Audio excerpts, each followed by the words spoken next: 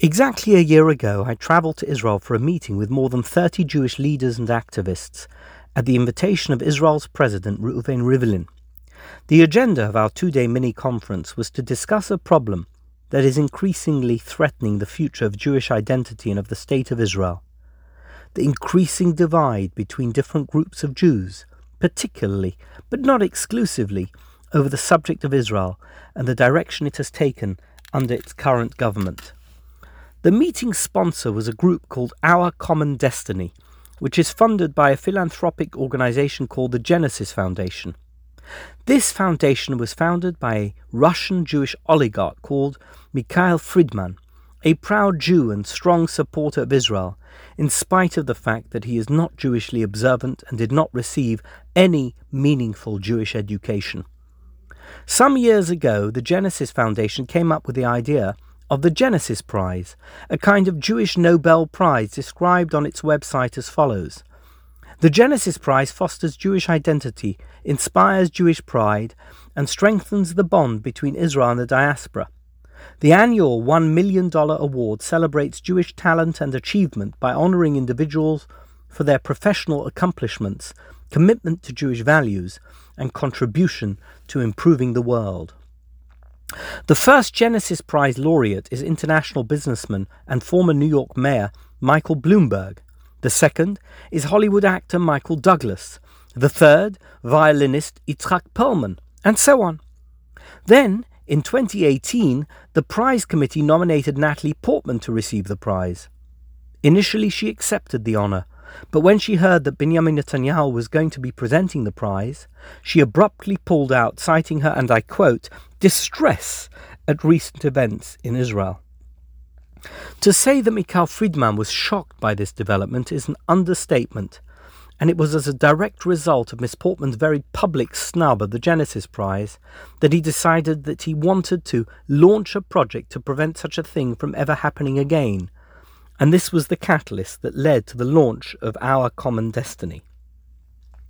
Perhaps the vision of Our Common Destiny is utopian and unrealistic to the point of being fantasy, and the road to Xanadu is certainly laden with countless potholes and boulders. But nevertheless, the idea is so wonderful and heartwarming, and it is worth celebrating. First and foremost, we are all Jews. So surely we can find enough that we share in common, that we don't need to use differences between us to act as a wedge to keep us completely apart. But the question we need to ask is this: what is it exactly that we share in common to the exclusion of anything that might keep us apart? And once we have found that thing, how can we use it as a platform to keep us together in every circumstance, so that we can be strong together rather than weaker, as a result of being a disparate collection of unconnected parts? Many years ago, I heard the apocryphal story about the creation of a tomb of the unknown soldier in Israel. Sometime after the creation of the state, the Prime Minister of Israel approached the Director General of the Ministry of Defense to discuss the creation of a tomb of the unknown soldier.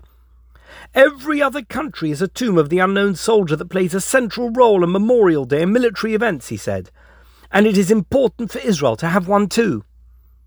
The Director General of the Ministry of Defense called one of his senior officials and tasked him with the job of creating Israel's tomb of the unknown soldier.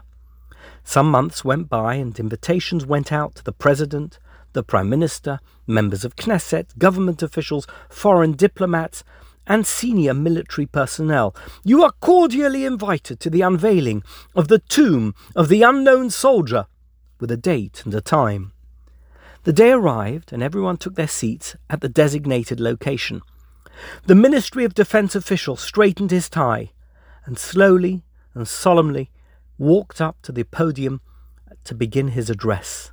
Ladies and gentlemen, I would like to welcome you to the unveiling of the tomb of the unknown soldier Chaim Shlapovarsky. Chaim Shlapovarsky was a very great man, a brilliant economist, a first-class historian, a wise philosopher, a profound scholar, a wonderful orator. As this preamble progressed, as each word was uttered, the Director General of the Ministry of Defense was turning every colour under the sun, Unable to contain himself, he rushed up to the podium and whispered desperately into the official's ear, "What in heaven's name are you talking about? This is the tomb of the unknown soldier. What is all this about Chaim Shlopovarsky?" The official looked at him quizzically. "What do you mean? You asked me to create a tomb of the unknown soldier. Chaim Shlopovarsky was a great man, a brilliant economist, a first-class historian, a wise philosopher, a profound scholar, a wonderful orator. But as a soldier, he was unknown." In my many experiences around the Jewish community and with Jews all around the world, I have met many Chaim Shlopovarskys. They are brilliant in their fields. Whether they are in business or in Hollywood or in academia or in politics, they write books, make films, make money, run governments, and much else. But as Jews, they are often totally unknown, of course only to themselves. On Yom Kippur, our primary task is to reconnect to the Jew in us, to drop everything else, as it is the Jew inside of us that we all share in common.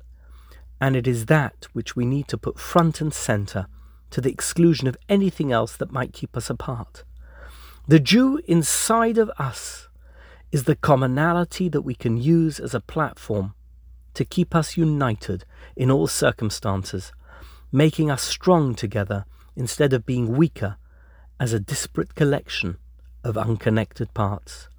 That is why, on October the 7th, together with a number of dear friends and partner organisations, I will be leading the first ever international Sukkah Hop, during which we will visit Sukkot all over the world via a streaming platform, so that each of us can connect as Jews with Jews everywhere and see how Jews celebrate Sukkot in Sydney, Mumbai, Abu Dhabi, Dubai, Jerusalem, London, Paris, Kampala, Maputo, Gibraltar, Casablanca, Rio de Janeiro, Bermuda, New York, Miami, and of course, Beverly Hills, as well as many other places I have not mentioned.